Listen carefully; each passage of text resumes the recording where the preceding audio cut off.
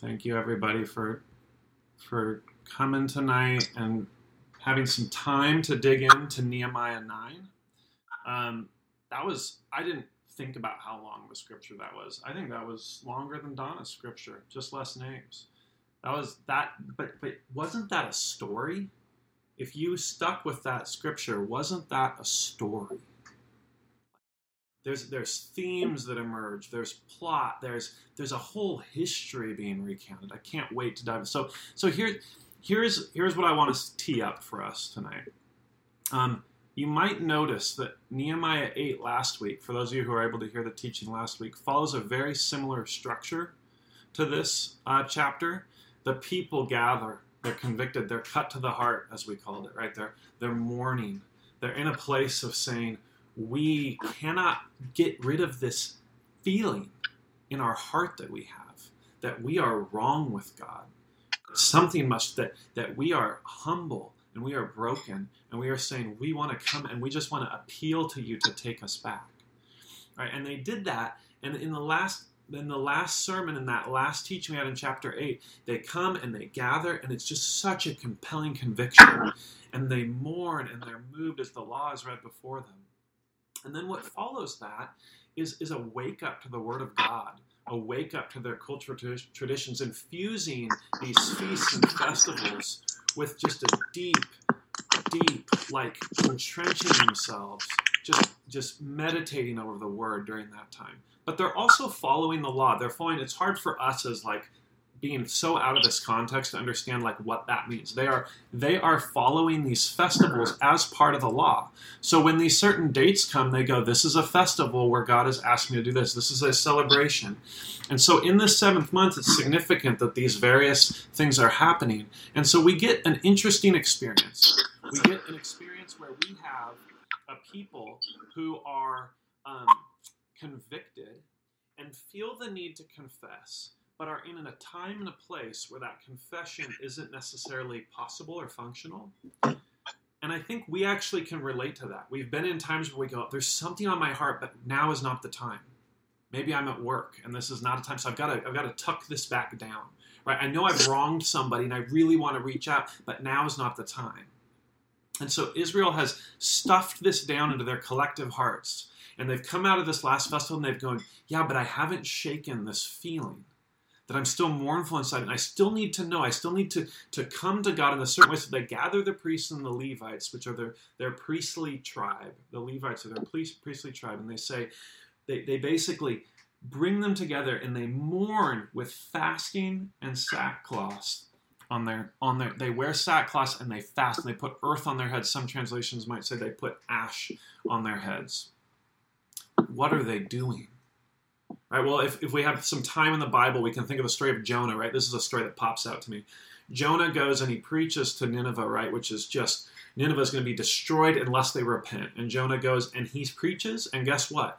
They come out into the streets in sackcloth and ash, right? Over their heads. And they are just saying, sackcloth was this rough, goat-like fiber, and they're just itchy, rough kind of fiber. And they're saying, I'm willing to be publicly miserable. I'd be willing to be made into nothing if it means that God would accept me. I am in this level of mourning and sadness that I'm going to publicly wail, right? It's like a funeral of the soul. They're saying, I have put that to death. And so that's the context that we jump into this. The people are assembled, but this time they're assembled to an even greater sort of intensity. And I had to ask myself, I go, I could preach basically the same fact. You guys, I spent an hour or two started to type out my outline. I go, I just preached this sermon last week. Like, this is returning, repenting, recommitting, all the same things we talked about, yielding, all of these things we talked about last week about what the Word of God does to us and how our hearts are motivated and change what God is calling us to do. That all happens here. But I said, but there's something different here. Most of this chapter is engaging with a history. And the theme of that history is about things that are so relatable for us. What does someone who keeps their promises look like? What does somebody who's loyal and keeps their promises, what does that person look like? What does a God who keeps his promises look like? And, of course, the other side of that coin, Are you somebody who keeps your promises? Having seen the extent to which God keeps his promises, and then seen the extent to which Israel flip-flops back and forth, we have to ask this question. We have a God who keeps his promises. Are we good promise keepers?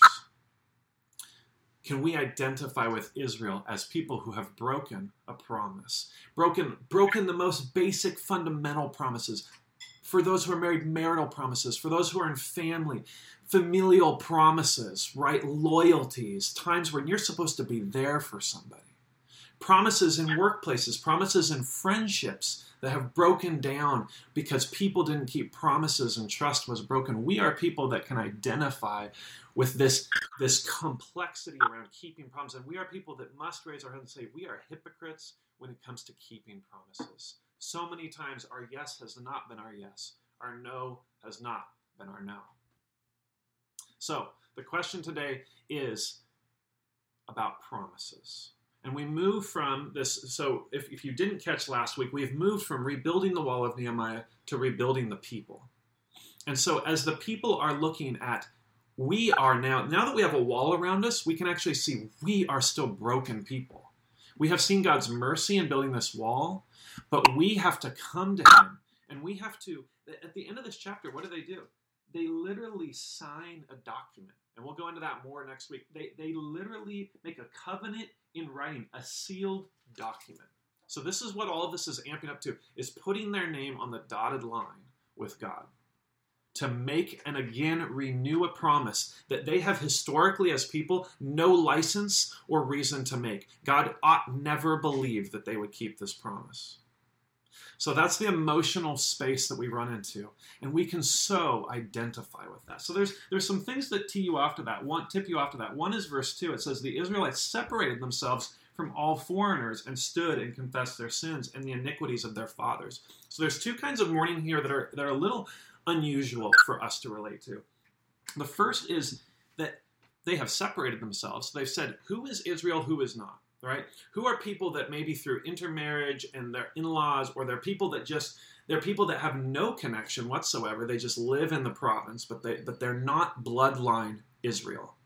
Those people do not need to repent of this. This actually isn't their sin. It's not saying, get away, we're racist or bigoted, or we don't want you around, you can't have what we've got. It's saying, no, this is a thing between me and my fathers and God. And I, as a representative of my fathers, are coming forward and confessing not just my own sins, but the iniquities of my fathers. That's a really strange concept for us as Americans. Postmodern, individualist Americans. We are like, this is it. This is our world, right? Maybe we have DNA and some bad habits from our parents, but like this is not, we don't come and confess for our parents' bad habits, right?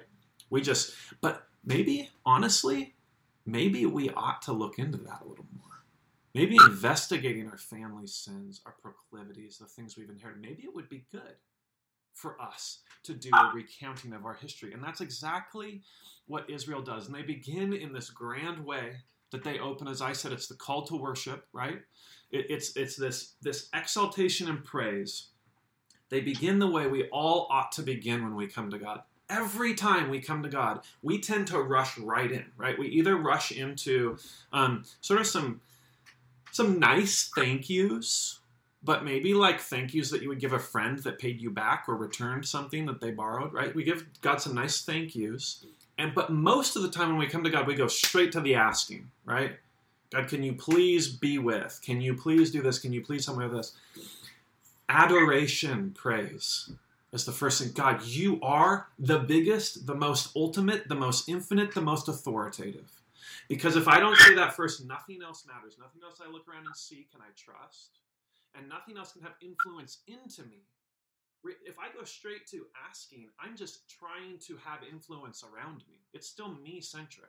They're saying this isn't me-centric. This is, you start with God. Anytime you come in worship, when we come and we gather, we call to worship, we have this moment where Jared intends to pick a psalm that is about the Almighty God. I mean, how many times have you heard that in the Psalms? Almighty God, we praise you, right? These themes come about. So that's how they start. But then they jump right into this story. And if you followed this, you would see that this is the story of Genesis, Exodus, Leviticus. They review the whole Pentateuch, and then they review all the way up to their time in history. So this is a full journal where they say, no, we're not just going to remember an isolated event. We're actually going to retell our people's history from the very beginning of all time until the most recent pivotal moment, the return from exile to the wall. They recount all the way through. Yes, this was a long scripture because this was a condensed version of like the Bible up to this point. The priest had said, we really want to go there. We really want to say, this is our people. This is who we are. This is our identity. As Christians, do we often look and say, this Bible right here, this holds a huge part and understanding for me of an identity, right? Of what it means to be human. Now, we aren't Israelites, so we don't have that same kind of blood cultural identity. We can't relate to every single piece. But we can say, these are humans, ancient humans, that sound not that different to me.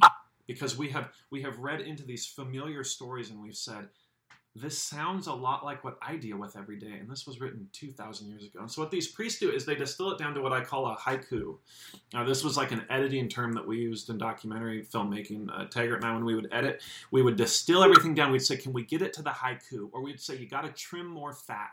Trim the fat, right? And so the idea was, can you take a story and can you get it down to the turning points, the essences, the things that define a character, the things that move you through the story? So on one level, on just a narrative storytelling level, the priests have done an incredible job of condensing the Bible. But it's so much more than that. This is not simply like a knowledgeable retelling of the Bible or a factual sort of expertly academic paper that's put together to convey the story of the Bible. This is meant to be an incredibly emotionally moving account. Think of it more like this. Think of it more like, have you been to a 50th wedding anniversary, or maybe been a part of a wedding anniversary that was a very significant event, where or a reunion where you gathered around with families and they throw that slideshow up, right, of the couple, or even in many form a wedding, right, where they throw that up and they review, and the things that are thrown up and the stories that are recounted tend to be these very significant events that give you a portrait, not just of the person, but what drew the people to each other. Underneath the story is a sense of what holds the desire, the emotional gravity, the pull, the nuts and bolts, the essence of a relationship. Why do you love somebody? It's hard to put a finger on why you love somebody, but you can recount and you can say, you know what, if I think about these stories, there was this time, and that thing that they did, that was it. That's what makes Carla, Carla. That's what makes Elijah, Elijah. That's what makes Donna, Donna, is that she does that thing, and the way she does it is uniquely hers, and it's special, and it's part of her relationship. And so this is deeply significant because this is the most full and in-depth retelling of the Old Testament about the Old Testament. So you could call this is the Old Testament on the Old Testament, right? We're getting meta here. It's like the people within this collection of books have reviewed everything up to this point, and they've said, okay, we're distilling this down. And a commentator, James Hamilton, says, how a writer inspired by the Holy Spirit interprets the Old Testament is deeply significant. It means that we can match up our interpretation of the Old Testament, and we can see, is my God this God? This is a great litmus test for us to say, this God, is this how I understand God?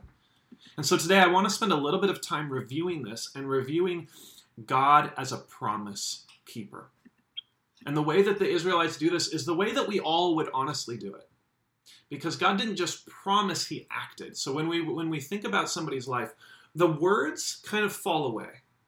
Like, they're not recounting conversations at the 50th wedding anniversary. They're reviewing significant life events. Times when the husband put his neck out there for the family. When he made a risk. When the wife slaved away raising the kids in that era, right? Like, when those things happened and they're recounting those, they're talking about sacrifices. They're talking about cost. Like, ask yourself this question. Without the life of Jesus, the words of Jesus would be a nice idea, but they would actually be nothing more than a nice idea. Without the life of Jesus, the words of Jesus would just be a nice idea.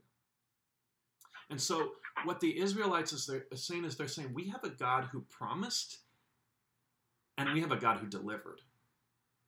That's our God. And so they go through, and I want to take this in two layers. I'm not going to do it chronologically. I'm going to go in two layers. In the first part, we're going to look at what does God, the promise keeper, look like? First of all, what does he promise? Well, we start right at the beginning. He makes a covenant at the very beginning of creation, which is easy to miss. But it's a different kind of promise. A covenant is a promise. He makes a different kind of covenant, and he says, Adam, if you eat of this tree, right, you will surely die. There's one tree that you can't, if you eat of it, you will surely die. Well, you flip that on its head. Here's what God's doing. He's granting Adam life. He has made a promise for life for Adam. But he's created what's called a bilateral contract, right? If I do this, you need to do this. That's how he starts. We're all familiar with those. Every business contract is a bilateral contract, right? You're obligating, in certain ways, yourself to each other. And he said, I've made you, and I'm now obligating you to obey, to listen to your creator. You can't eat of this or you will die. Well, what do we know that Adam did, right? So now we have death. But we have a God who started by promising life. He says, and then he moves to that promise, and he talks about moving to picking a people, right? So first he's made this promise of life, and we see that he's a wonderful creator. And I want to stick on this just for a second before I move to Abraham and picking a people. God has as a creator, has an understanding of everything on earth. So in part of our exaltation of God, I think sometimes we put God up in the clouds. You know, it's like my kids at bed, we've been doing lots of conversations. And it's like, okay, well, but it's easy to say God's up in heaven, and you point up to heaven, right? Because that's just the natural, like, he's up there. He's not here. And I'm like, no, God's all around you. Like, I want to correct a misunderstanding that I had when I was little. God is all around you. God has made everything around you. And everything in this earth was designed to perfectly be itself. Every spider was perfectly spider-like. Every dolphin was perfectly dolphin-like, right? And it was humans. Humans were the only created thing that stepped out of that. We said, we're going to do things differently. So God as a creator has created, and when we look around, we see God in all of his creations.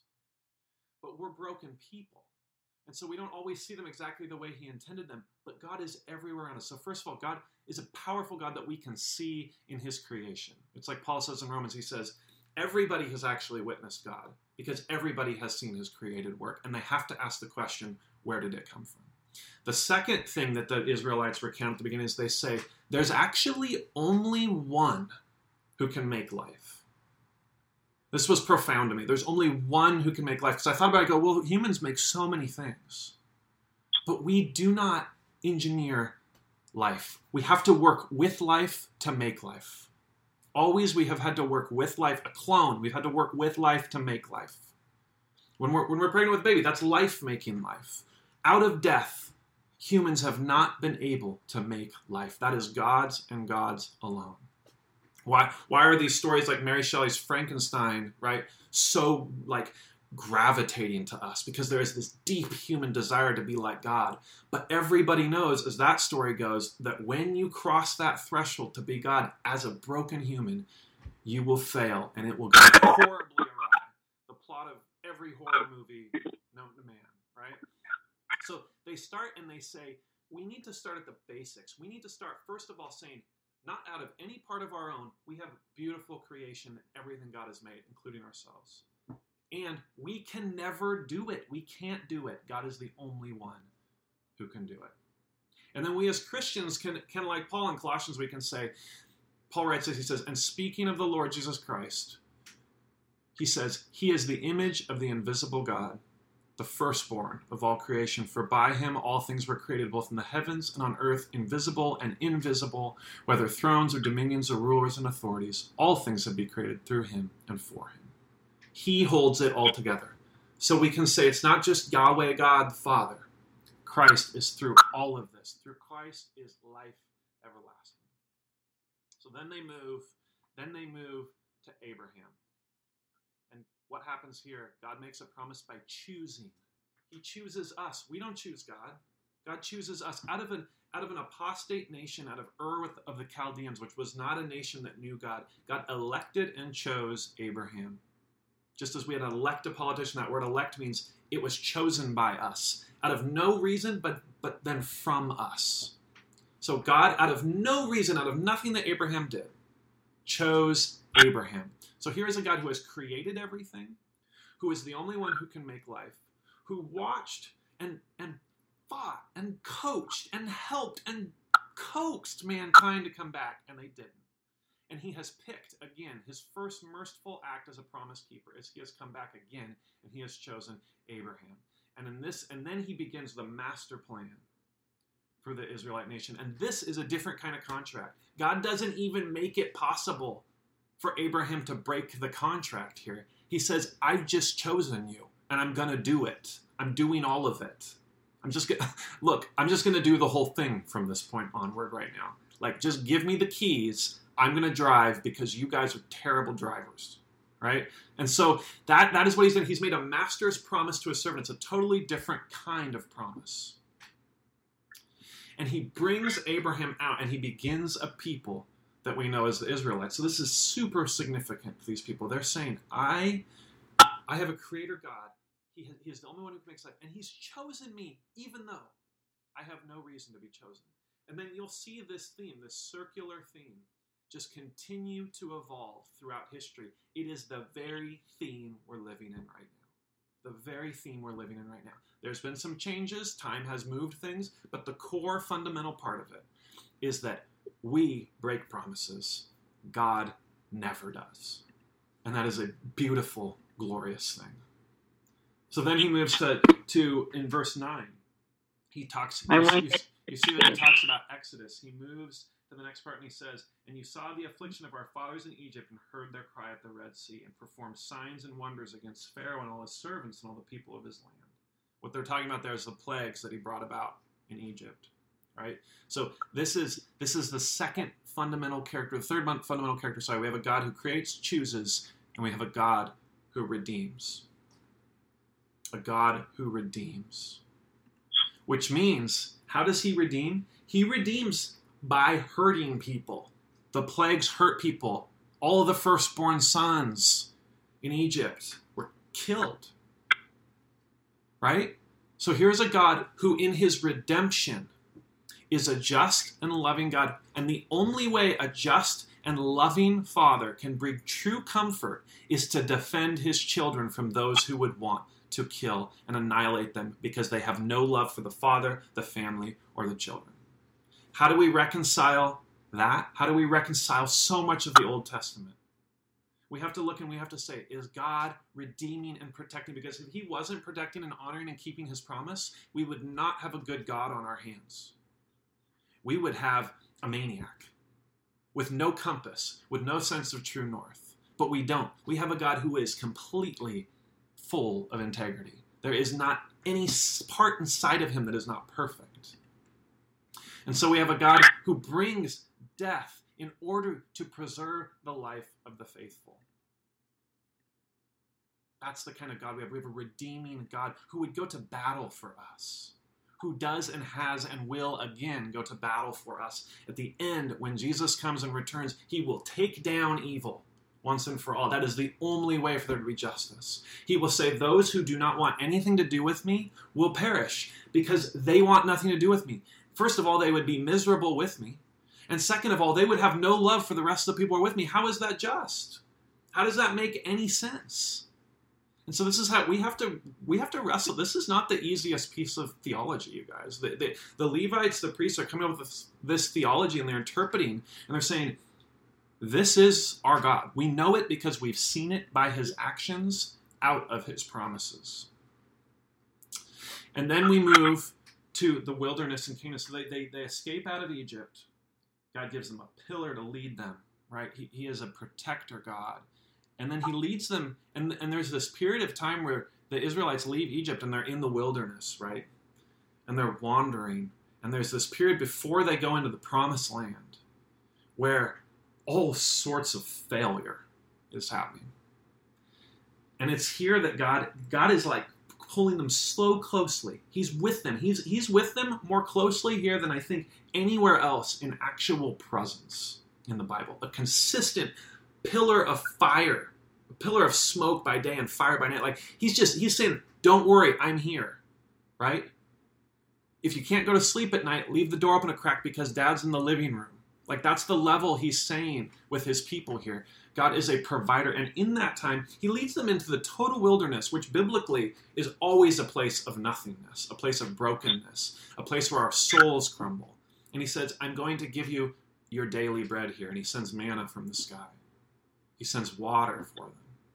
He provides for them. He is a provider in the wilderness, even though they have failed and need to learn.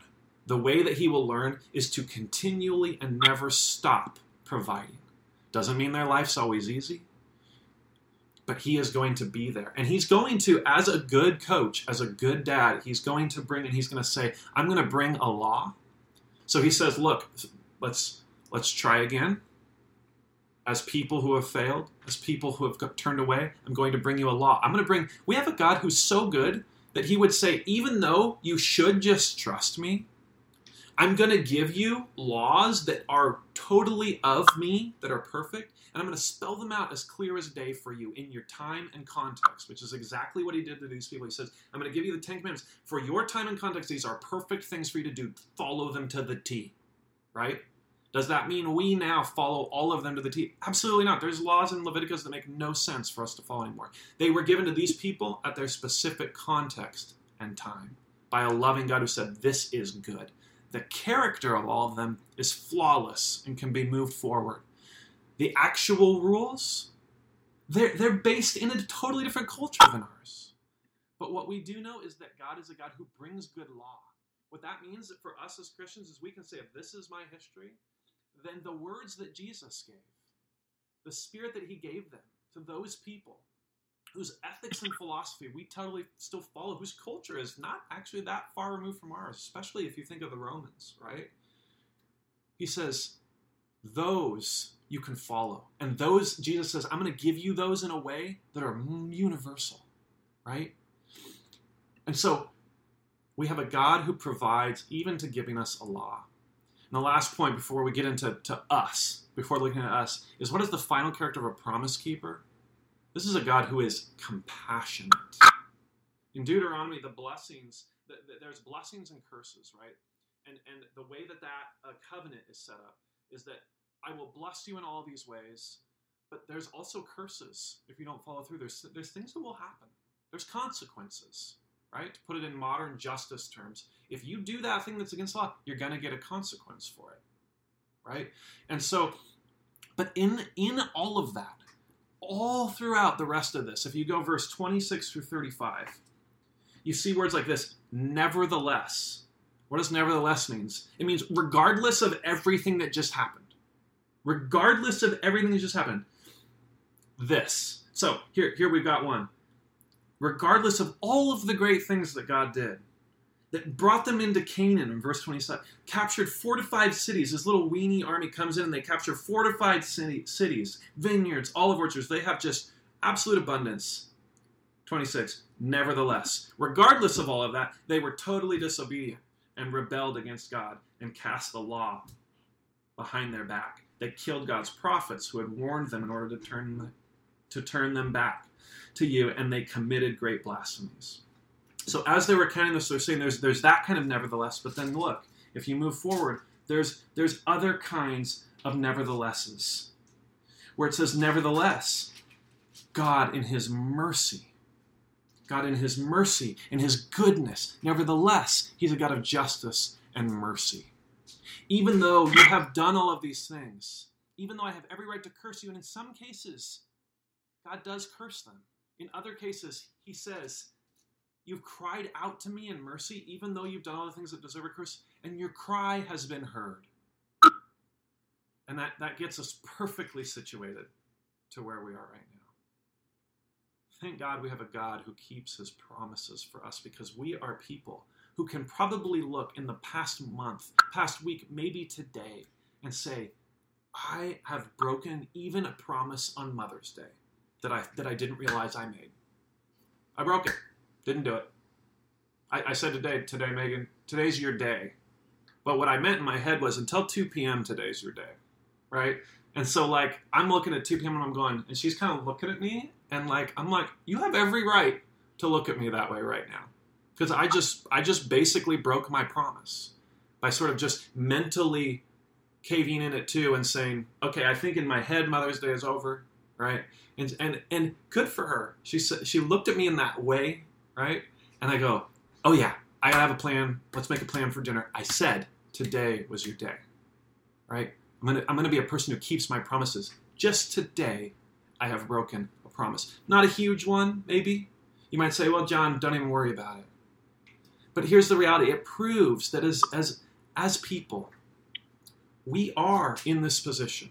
No matter how hard we try, we will be people who can't keep their promises. And thank God we have a merciful, compassionate God. Hamilton again writes that this is the basic process of this review. If you go and you look at the circle, it is God is good to Israel.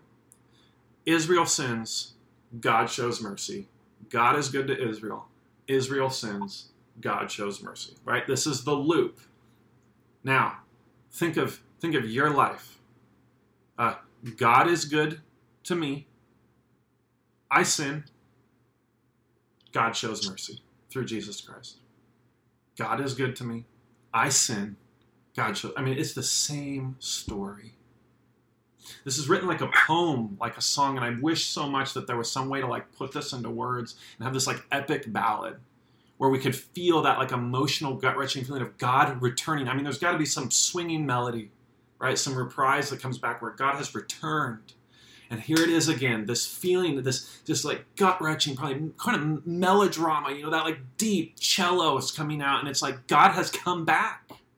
He's come back and he shows mercy. God has been good to the nation of Israel, and they do not deserve it, is what this says. And we are so reminded of God's faithfulness in the midst of our unfaithfulness. And so, are we more like God in this story, or are we more like Israel? And thank God we have the power of the Holy Spirit of Jesus Christ that is working with us, because we know full and well that without Jesus, there's just no chance. Without the power of the Holy Spirit and Jesus, without saying, bring more of that. I want more of that, because this person, left to his own devices, is not going to be able to keep promises. The only promises I will keep are promises that I made that benefit myself. Those are the kind of promises. When things get tough, we keep those promises intuitively as fallen man. But it takes supernatural strength. It takes the Holy Spirit to come in and say, I am going to fight what my natural broken state wants. But God has you right where he wants you if you go, yeah, that's me. Yeah, I broke the promise. He says, that's right actually where you should be. Not because I'm trying to make you feel guilty, but because now you have it in the right perspective. So here's an illustration for you. Have you ever seen a photograph? And it looks, I saw this just the other day. I was looking up actually maps of Jerusalem for this series, right? And I was trying to figure out what did it kind of look like. And I saw this one, I go, man, I didn't know the temple still existed in Jerusalem. Am I crazy? The temple still exists in Jerusalem? And then it says, this is a scale model. In the corner, I see some guy's sneaker, and it's like this big, right? And I'm like, oh, that would help. I was literally looking for cars and people walking around. It looked so real. I had no sense of scale, right? I had thought this teeny little model was this massive aerial view of a city. I had no sense of scale. Or think of it this way. This is going to date me. Honey, I Shrunk the Kids, right? Like, this is like Rick Moranis is like on some green screen, and like, if you didn't have a humongous ant in the background, you would have no idea how big he is. It's Rick Moranis, but it's because everything around him is to scale.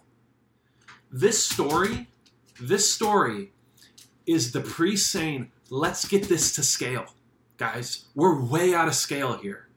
You guys think you're like the full-size city of Jerusalem, and you're like a tiny little postage stamp size of Jerusalem. Let's get this into scale. Again, not because you should feel horrible about yourself all the time, but because only when you're at the right scale, when you see things in the right scale, can you see God where he's supposed to be and you where you're supposed to be. That's the only way you can do life. The good life, the only way we're supposed to do life is at that scale. And we have kicked out the scale. We've kicked out the rulers. We've come up with a background and we've said, man, I'm big. Man, I am so big. The only time I don't have to keep a promise is when I can hide it and I can get away with it and it benefits me. Then I don't have to keep the promise. Because we don't want things to scale. It hurts for things to be at scale. It hurts for God to have authority over you. It really hurts because you're not in control of your story anymore. And the narrative of the 21st century and the narrative of the 20th century is you make the rules. You get to decide. You set the vision. You pursue that. If that's good for you, you go for it. I don't see that. I don't see that anywhere in this narrative, in this story. I see a totally different way of thinking. That we, as people living in America in this time, we just have to remind ourselves of regularly. Because it does not come naturally to see this way. James K. Smith describes it like this. He says that the common and typical modus operandi of all of us is to grab the gifts and refuse the giver. We grab the gifts, we refuse the giver. Everything around you is a gift. God has put your life to you as a gift. When you wake up, your life is full of gifts. And he says, you grab those gifts and you refuse the giver. You tell God, you don't really have authority over every part of my life. You tell the church, you say, I make the rules though. I don't know if I want a people that can have authority with me. I don't know if I want a system that has that. That makes me feel really uncomfortable. And you know what? If I'm uncomfortable, it must be wrong. I'm not saying when you're uncomfortable, it's always wrong or right. I'm saying, look and put things in scale and then ask that question. Really ask that question. And really look and see, are the people that are challenging you, is the authority that's challenging you, is it loving? Is it seeking to keep its promises? And are you seeking to keep yours? Because what we see here in verse 25 is, they ate and they became filled and became fat and delighted themselves with the great goodness. This is the story of the Israelites. They go into Canaan, they become fat and delighted. And God says, actually, I want you to become delighted. That's so good that you're delighted. It's just the turning part afterwards where you say you don't need me anymore that we could do without. Right? And that's our tendency when things get out of scale, is we say, look at the goodness. Look at the goodness. Thank you, God, for the goodness. Next day, look at the goodness. Man, you're right. You're right. I am pretty good at that. But God, thank you. Really, and it starts, and it's a gradient. And pretty soon we find ourselves, if we're listening to that internal voice that talks about things out of scale, that adores the fatness and the goodness and thinks God is the bringer of the goodness, we will be totally out of scale. God is not always the bringer of goodness. Not the kind of goodness that we think of as good. Sometimes he's the bringer of hardships. And he's still a promise keeper. So that's the kind of God we have. We have a promise keeper who is merciful. And he says, don't act presumptuously. It's another thing that comes up here in verse 29. He says, yet they acted presumptuously and did not obey your commandments, but sinned against your rules. What does that mean? They took for granted without confirming. They made an assumption and then wouldn't get in. My son ran down the street to a neighbor's house. I didn't know he had left. Didn't know where he was. First time this had happened. Kind of loved that, like, we're in a neighborhood where you could run and knock on their door. And, like, I kind of loved that. But I was freaked out. I was like, he's gone. Ezra made a presumption. He said, well, from what I know about Dad, I'm going to make the leap and say it'd be fine for me to go 3 doors down to the neighbor's house to ask you my dad. And I'm 4. He was presumptuous. That's just what he was. He was wrong. I mean, actually, now that I think about it, I kind of liked part of it. I love the spirit, love the spunk, but, like, he was wrong. He was presumptuous. Sometimes we're presumptuous. We say, yeah, I know the Bible. Yeah, it's fine. It's fine. And then the best thing is when somebody else is around you and they go, yeah, it's totally fine. Right? How many bad things have started with that scenario? And this is the priests are saying, let's not do that. Let's not act presumptuous. Let's be people who are wise. Let's be people who look in the scope of history. And let's realize that when things are at scale, this is our spirituality. And I'll get here to the end for us. This is our spirituality. We should have a refugee spirituality. I love this. So again, James K. Smith, love this guy. He wrote this book, On the Road with St. Augustine, which follows one of the early church fathers. Augustine is the right pronunciation. And he says, he calls this a refugee spirituality that we should have. He says, we're back to God, but we're moving in. We're seeking safety in the arms of God amidst the foreign land. We're escaping the horrors of a world without God. We're escaping into a safety, but it is into an unknown nation, a nation that loves and desires us, and one that will grant us asylum, but we are refugees there. And where he gets this is Augustine equates the Christian life to being on a raft. He says, we're all on a raft. We're not on a raft together, by the way. It'd be nice if we were all together. We're not. We're each on a raft. We're each separately. Even in our church, we're not on the same raft. We are each on our own raft in our own refugee spirituality. We are each unique people that are in unique scenarios, that are on unique rafts. That raft that we're on is shaped like a cross. And the only person on that cross with us is Christ. That's refugee spirituality. We're going through our life. We're on a raft. That raft is shaped like a cross. And on it with us is Jesus Christ himself. Not even your closest friend, your husband and your wife. They're not on the raft with you. They're on a different raft. They have a different spiritual journey. They have a different thing that's happening. But each of them have Christ with them.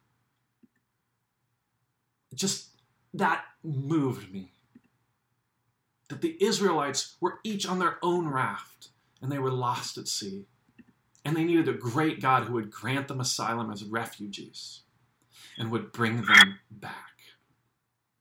So I want to ask this to us today. These are where I want us to get practical.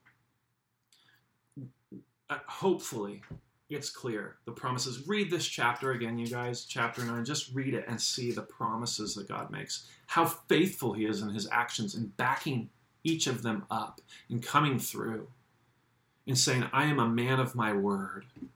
I am the best kind of man, a man of my word who does what he says he's going to do. And then look at our promises to each other and look at them.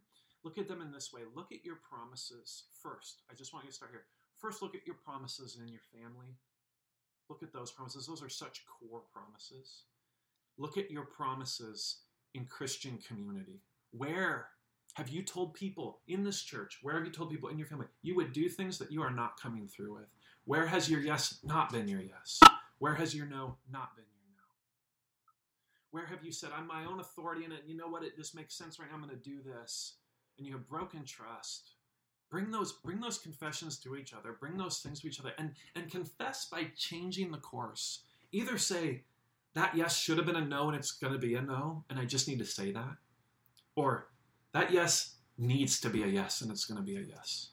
We have to think about this on a social justice level, right? With the murder of Ahmaud Arbery, like this black man running through this neighborhood and just murdered. There's been white pastors, and I've been moved by this, white pastors that have said, we're with him. We're not going to just let this be a black issue, right? They're saying social justice requires a certain kind of turn, a certain kind of change, a certain kind of responsibility to act the way that we've said we ought to act.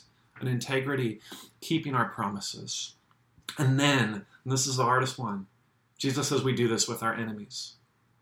We must even keep our promises with those we despise.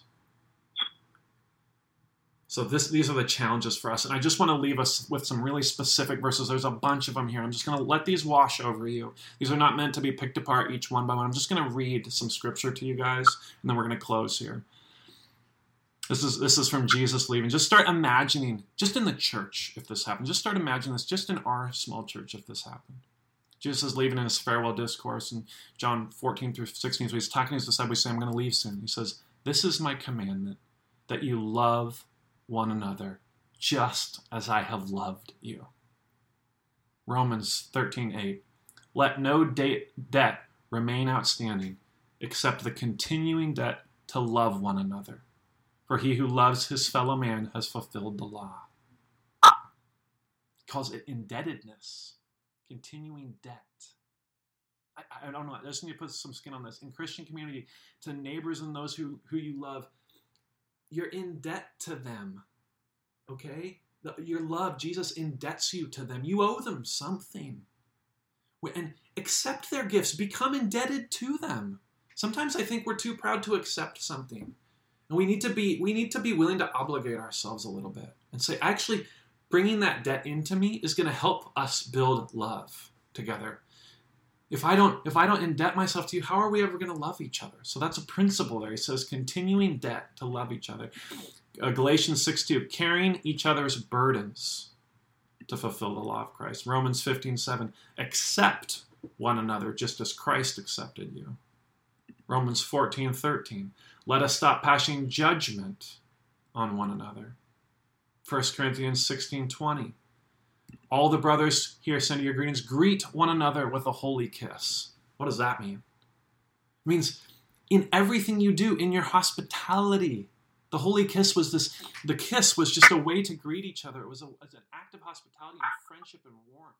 A holy kiss. It says have a warmth and friendship where God pervades everything. Not just God talk, but godly actions. Where you live like Jesus before you even talk about Jesus. Greet one another with a holy kiss. If you haven't noticed, these are all one another's. There are so many one another statements. I think there's like 40 plus one another statements, and they show us how we keep promises, what we're asked to keep. Do nothing from selfishness or empty conceit, but with humility of mind, regard one another as more important than yourselves. Do not merely look out for your own personal interests, but also for the interests of others. Philippians 2:3-4. Be completely humble and patient and gentle, bearing with one another in love. Ephesians 4:2. Encourage one another and build each other up. 1 Thessalonians 5:11. Be kind and compassionate to one another, forgiving each other, just as Christ forgave you. Ephesians 4:32. Submit to one another. Ephesians 5:21. Let us consider how we may spur one another on toward love and good deeds. Hebrews 10:24. Don't grumble against each other's brothers, or you will be judged. James 5:9. Therefore confess your sins to each other and pray for each other, that you may be healed. James 5:16.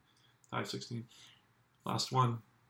And this is his command, to believe in the name of his Son, Jesus Christ, and to love one another as he commanded us. All of this is loving one another, but there's so many finer points put on it. And I just want to challenge you, are you keeping these promises, or is there something that you've let down? Because we have Jesus who kept his promises, who from the line of David as an Israelite, who could finally fulfill the promises that they couldn't keep here. As the ultimate Israelite, he came and he fulfilled the promise that they had all realized they had let down. Even when it meant his own death was required to do it. He followed his Father in obedience to the cross.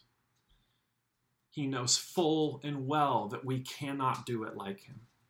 And he wouldn't have died to forgive us of our sins if it weren't necessary.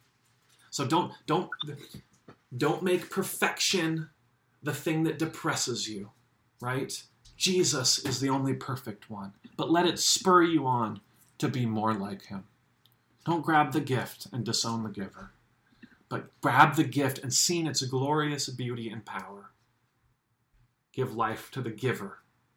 Give your life to the giver in return. So let's pray and then we'll have communion. God, it's been on my heart that more than anything else, you ask us simply to be processed people, that do the right thing, do the next right thing, and that means keep our promises. That means be careful what we commit to. We thank you that you are a God who has done that for us. God, I pray that this would be convicting to us, that this would stick with us. God, I pray your blessing on these people gathered here. In Jesus' name, amen.